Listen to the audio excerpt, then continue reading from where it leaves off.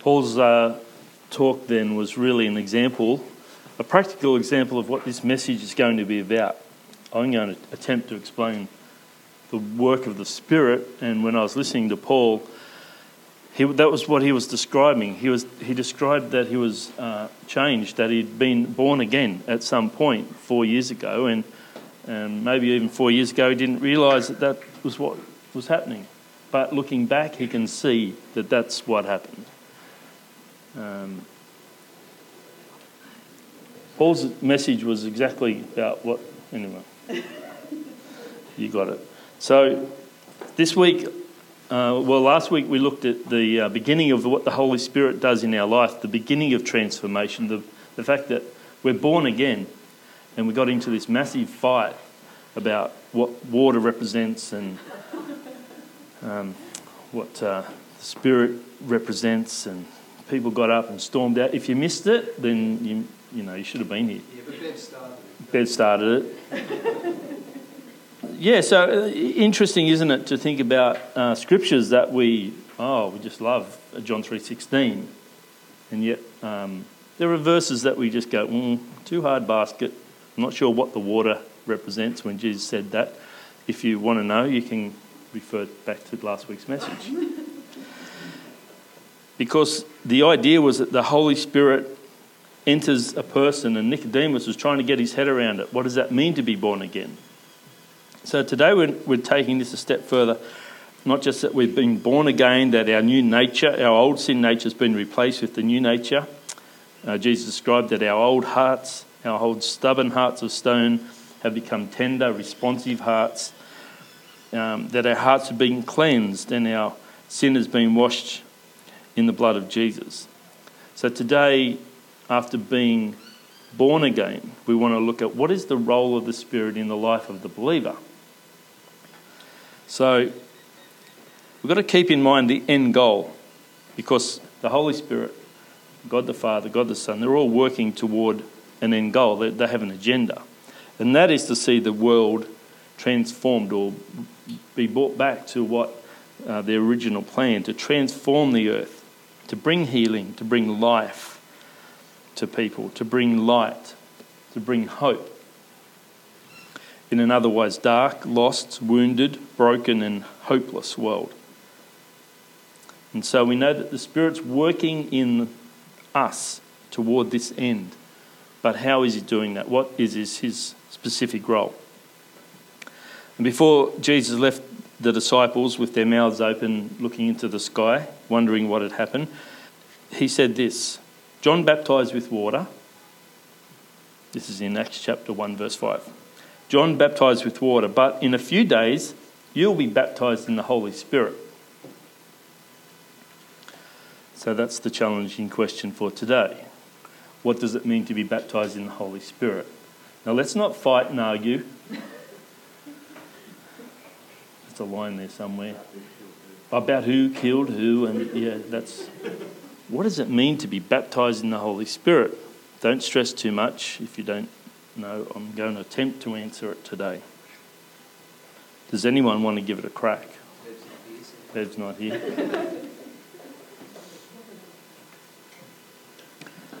I'll give you a hint. Jesus goes on in verse 8 and he says that you will receive power when the Holy Spirit comes upon you, and you will be my witnesses, telling people about me everywhere, in Jerusalem, Judea, throughout Judea and Samaria, to the ends of the earth. What does it mean to be baptized by the Holy Spirit? Acts chapter 2. This is when the baptism took place. Suddenly, verse 2. There was a sound from heaven like a roaring of a mighty windstorm, and it filled the houses they were sitting in. And then what looked like flames or tongues of fire appeared and settled on each of them. And everyone present was filled with the Holy Spirit, and they began speaking in other tongues as the Holy Spirit gave them this ability.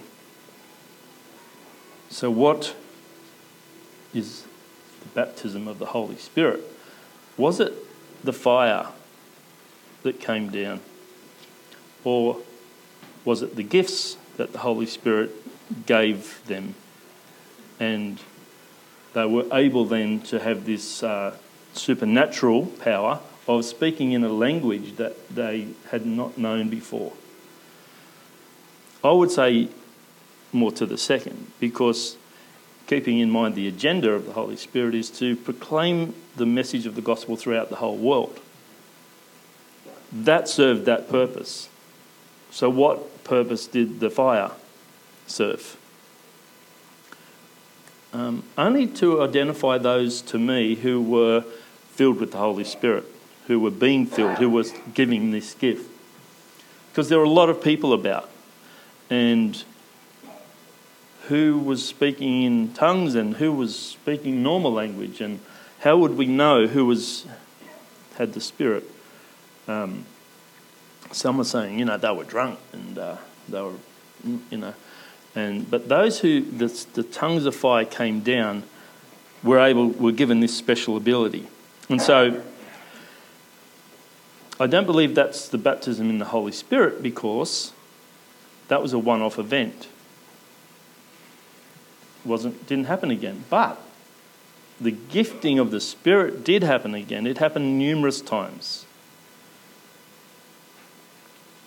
So I think that was a one-off event, saying that this is the Holy Spirit that Jesus was just talking about. This power that will come. Yes, it's here. And now this is the evidence that we're speaking in tongues or languages. We have gifts. So to me, the fire was just the intro. Because we don't see tongues of fire resting on people every time someone is given a spiritual gift. And we are all given spiritual gifts. So to me, the gift is the evidence of the Holy Spirit, or baptism in the Holy Spirit, not the fireworks. And anyone who goes looking for the fireworks, I think misses the point about what baptism in the Holy Spirit really is. It's internal. That's the change Paul's talking about. It's an internal change, not an external expression. It's a gift that comes from us. So Paul, for example, didn't have a tongue of fire rest on his head when he was converted. Not that Paul, Apostle Paul. But did you, Paul? No. He certainly got gifts. And so the Apostle Paul goes on to explain that these gifts of the Spirit are varied, and they all work together and for one purpose, and that is to usher in the kingdom of God. And 1 Corinthians chapter 12, Paul clarifies this. He says there are different kinds of spiritual gifts, but the same Spirit is the source of them all. There are different kinds of service, but we serve the same Lord. God works in different ways, but it's the same God who does the work in all of us. A spiritual gift, verse 7, is given to each of us so that we can help each other. To one person, the Spirit gives the ability to give wise advice. To another, the same Spirit gives a message of special knowledge. The same Spirit gives great faith to another. And to someone else, the one Spirit gives the gift of healing. He gives one person the power to perform miracles, and the other the ability to prophesy. He gives someone else the ability to discern a message, whether a message is from the Spirit of God or from another spirit. And still another person is given the ability to speak in an unknown language, while another is given the ability to interpret what is being said. It's the one and the only Spirit who distributes all these gifts. He alone decides which gift each person should have. I like that.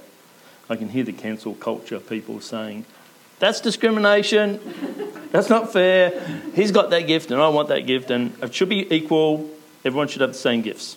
No, that's not the way God works.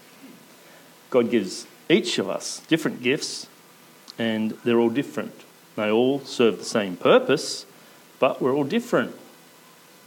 That's God's plan, not to make sure that everything is equal. There's not one gift that rules them all. We're all gifted, There's no one better. No one gift better than the other. We all have different gifts, but they're all equal. So it's no good trying to compare your gift with someone else or wishing you had someone else's gift. That's not the way it works. We are to work together to serve one another with whatever gift you have. And God the Father is the orchestra conductor. He's the one conducting us and bringing people in to serve each other. And we're all working together in harmony. And what would it serve God? How would it serve the kingdom of God if we all had the same gift? Oh, sorry, that was 1 Corinthians chapter 12. Sorry. 1 Corinthians chapter 12, and I read from verse 4 right down to verse 11. So over the past few messages, what we've seen as the most effective method of bringing transformation to the earth, or the kingdom come on earth as it is in heaven, is we keep coming back to loving the world. So how does the role of the Spirit help us in doing that? Well, it helps us become more like Jesus. And Jesus loved the world. He gave himself to the world. And so the Holy Spirit is working in us to help us become more and more like Jesus, so we can achieve his agenda of making sure the kingdom comes on earth, which is not the second role, but it's another role the Spirit plays in our life, helping us to become more like the chip off the old block, because we've been born again into the family of God. So his work in us is to help us become more like the Son, to have the character of the Father. So we're reborn, but as Paul really eloquently, I didn't say that very well. You're supposed to say eloquently, very eloquently, but I didn't. I said eloquently. So Paul was talking about the fact that we're reborn, and he used words like growing up and learning, and this process of maturing and growing in knowledge and wisdom. And we all do that. As we are born again, it's a process. Don't rush it. Don't panic. It's a process. Paul writes to the church in Galatia. So I say, it's got the verse up there? No. Try the next slide. That might work better. Are you been asleep up there, Paul? Keep going. That's 12. That's not fair. Ah! Representing Jesus. Yes, we're on it now. Another role the Spirit plays in our lives. Here we go. I went to all that work and he wasn't pressing the button. It's all good. So I say, let the Holy Spirit guide your lives. Then you won't be doing what your sinful nature craves. Let the Holy Spirit guide your life. So I was just talking about growing up, walking, learning, maturing, growing in knowledge. Let the Holy Spirit be a guide for your life, and then you won't be doing what your sinful nature craves. And the sinful nature wants to do what's evil, which is just the opposite of what the Spirit wants. And the Holy Spirit gives us the desires that are the opposite of what the sinful nature desires. The two forces are constantly fighting each other, so that you're not free to carry out your good intentions. But when you are directed by the Spirit, you are not under obligation of the law to the law of Moses. And when you follow the desires of your sinful nature, the results are very clear. Sexual immorality, impurity, lustful pleasures, idolatry, sorcery, hostility, quarrelling, jealousy, bursts of anger, selfish ambition, dissension, division, envy, drunkenness, wild parties, and other sins like these. Let me tell you again, as I've told you before, that anyone living that sort of life will not inherit the kingdom of God. But the Holy Spirit, when you're walking with the Holy Spirit, produces this kind of fruit in our lives. Love, and joy, and peace, and patience, and kindness, goodness, faithfulness, gentleness, and self-control. There is no law against these things. Those who belong to Christ Jesus have nailed the passions and desires of their sinful nature to the cross and crucified them there. Since we are living by the Spirit, let us follow the Spirit's leading in every part of our lives. Let's not become conceited or provoke one another or be jealous of one another. He's got a different gift to me. No. We're all working together. The Holy Spirit is helping us to achieve God's will for our lives. What's God's will for my life? Oh, that's a big question. No, it's not. God's will for your life is that you become more like Jesus. That's God's working in you to help you become more like Jesus. And so, in a sense, the Holy Spirit is like a mentor, helping you become. He's like a counsellor or a guide, directing us to become more like Jesus, achieving God's will. And our boys are about to ascend to base camp. Patrick already made it. Have we got a picture of Patrick? That's Patrick. Doesn't look like him, but... And that says Everest Base Camp. And that's Mount... Is that Everest behind there? I think so. Yeah, so isn't it weird? Like 2 weeks ago, he was here, and then that following week, you get this message. And there he is, sitting on base camp. And Steve was telling me that it wasn't good enough. That's 5,000. It's written there, 5,364. He's climbed another 1,000 using picks and ice things and climbing an ice wall. Nuts. Who let the kid do that? What sort of a father? And I'm like this. Yeah. Hey, Dad, selfie. No, not going to happen. So there's many people who attempt this. A lot of people do it, and it sounds like it's easy, right? It's not that easy. 5,000 metres is not that easy. You have to train for that. And Matt's been walking around with a Batman. What's the guy off Batman? Bane, yeah. I am your father.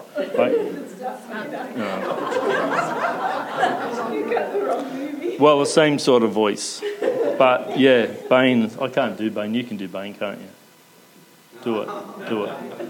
So it restricts his lung capacity. So when he goes on walks, he's wearing this thing. So he's simulating what it's like to walk to this thing. Because what happens is, if you go too fast, you get altitude sickness. And what happens is the young fit bucks like these fellas, they go too fast because they're fit and they're healthy. And all the old people are good in those sort of treks because they slow everyone down. And the slower you go, the less likely you are to have altitude sickness. And so it's a dangerous thing. You can't get rid of it at that altitude. You have to come back down to equalise and get yourself organised again. So it can be fatal. It's very, very dangerous. Yeah, it's not about the speed. It's not how fast you can make it. We're not trying to set a world record on this. They give you a guide, a Sherpa, for two reasons. One is to show the way, and one is to set the pace. Slow down, just stay in step, walk. Let me be the guide. Isn't that interesting? The Holy Spirit is setting the pace for us. We want to get there. We want to make the destination. I want to be holy like Jesus. The Holy Spirit is setting the pace on that. His job is the guide, and he wants us to succeed. And he's there to, at times, protect us from ourselves. So I was thinking about this as a metaphor, climbing to base camp or climbing somewhere difficult. It's a good metaphor for striving to achieve to God's will. God's will in our life. It's a journey, it's a trek. It's not a 100-metre sprint. You don't become a Christian like Paul and then all of a sudden you look like Jesus the next week. It's not instantaneous. And that's by design. That's by design, because this is where character, God is developing character in us. He wants us to persevere like Jesus did. And you don't get given perseverance as a gift of the Spirit. The only way you get perseverance is persevering. The only way you get resilience is just being hard-headed and saying, this isn't going to beat me. It's not a spiritual gift. So the Holy Spirit's working, giving us these gifts, but He's also building character, helping us. When we think about Jesus, He was determined. He set His face towards the cross, and that's where He went. And people tried to dissuade Him or put Him on a different path. He was disciplined. He was obedient. And all of these things take time. And every part of our human nature says, I don't need that. I don't want to do that. I can do this life without that. I want to take a shortcut. I want to get there ahead of time. I'm not going to follow a guide. Who needs a guide? But that is the sinful nature. It's craving what we want. It's craving what our sinful nature wants, independence from God. Do the opposite of what the Spirit desires. But the Holy Spirit's job is, no, stay on the path. It's convicting us, saying, stick with me, let's walk together. Stay strong. Don't follow the desires of your heart. Put them to death. Stay on the path with me. And the product of that, the Holy Spirit says, will produce kingdom fruit and the characteristics of Jesus. When you think about Jesus, you think of love. You think of a guy who just had shalom all around him. People came to him and they felt peace. They were healed. He had joy in his life. I'm sure of it. He was kind. He was good. He was faithful. He was gentle. And he was in control of himself. And so you say, well, I'm still a long way off from producing that kind of fruit in my life. Occasionally I see a bud sprouting and a little bit of love for those little kinder kids, and then it gets snapped off. No. What's happening? I'm back to square one.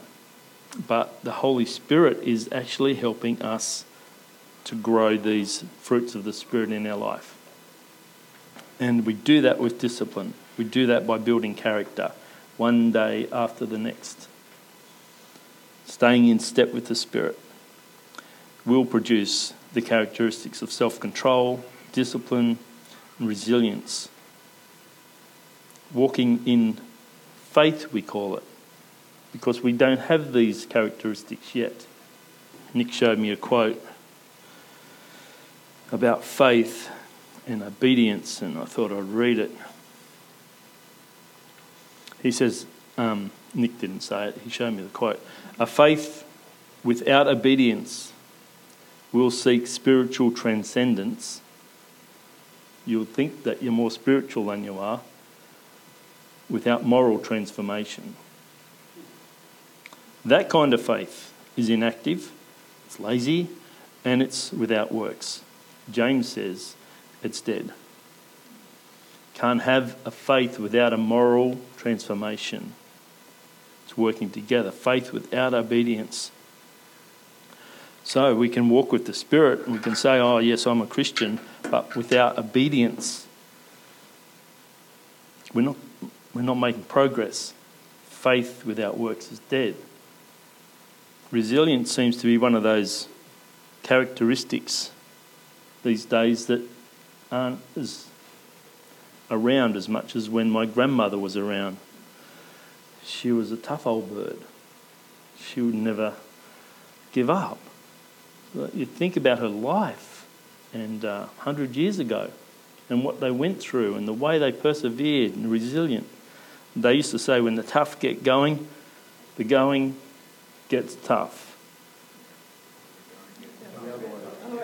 That's right, that's why I didn't say it. I wrote it down. When the going gets tough, the tough get going. There's a song, can you sing?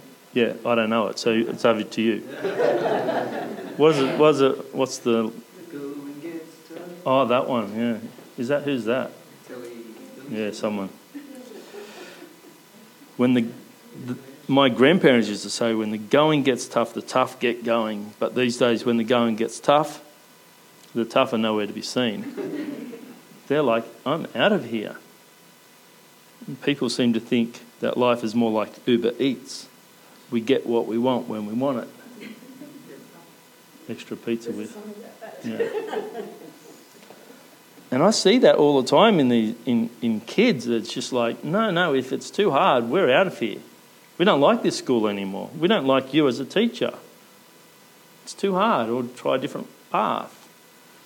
That's not what the Holy Spirit's saying. He's saying, stick with me, because this hardship will actually produce something in your life that's worth something. And so you say, well, isn't the Holy Spirit supposed to be giving us more power? Isn't the Holy Spirit supposed to be the one giving us resilience and determination? What's he doing? Why aren't I becoming more and more this person that God wants me to be? We blame someone else. That's easy. It is his job to give us power, but the power of the Holy Spirit is only available, we've just read this, it's only available to people who are walking with the Spirit. He's the guide. Those who don't walk with the Spirit are lost. They go off on a different direction. And many times they don't even realise it.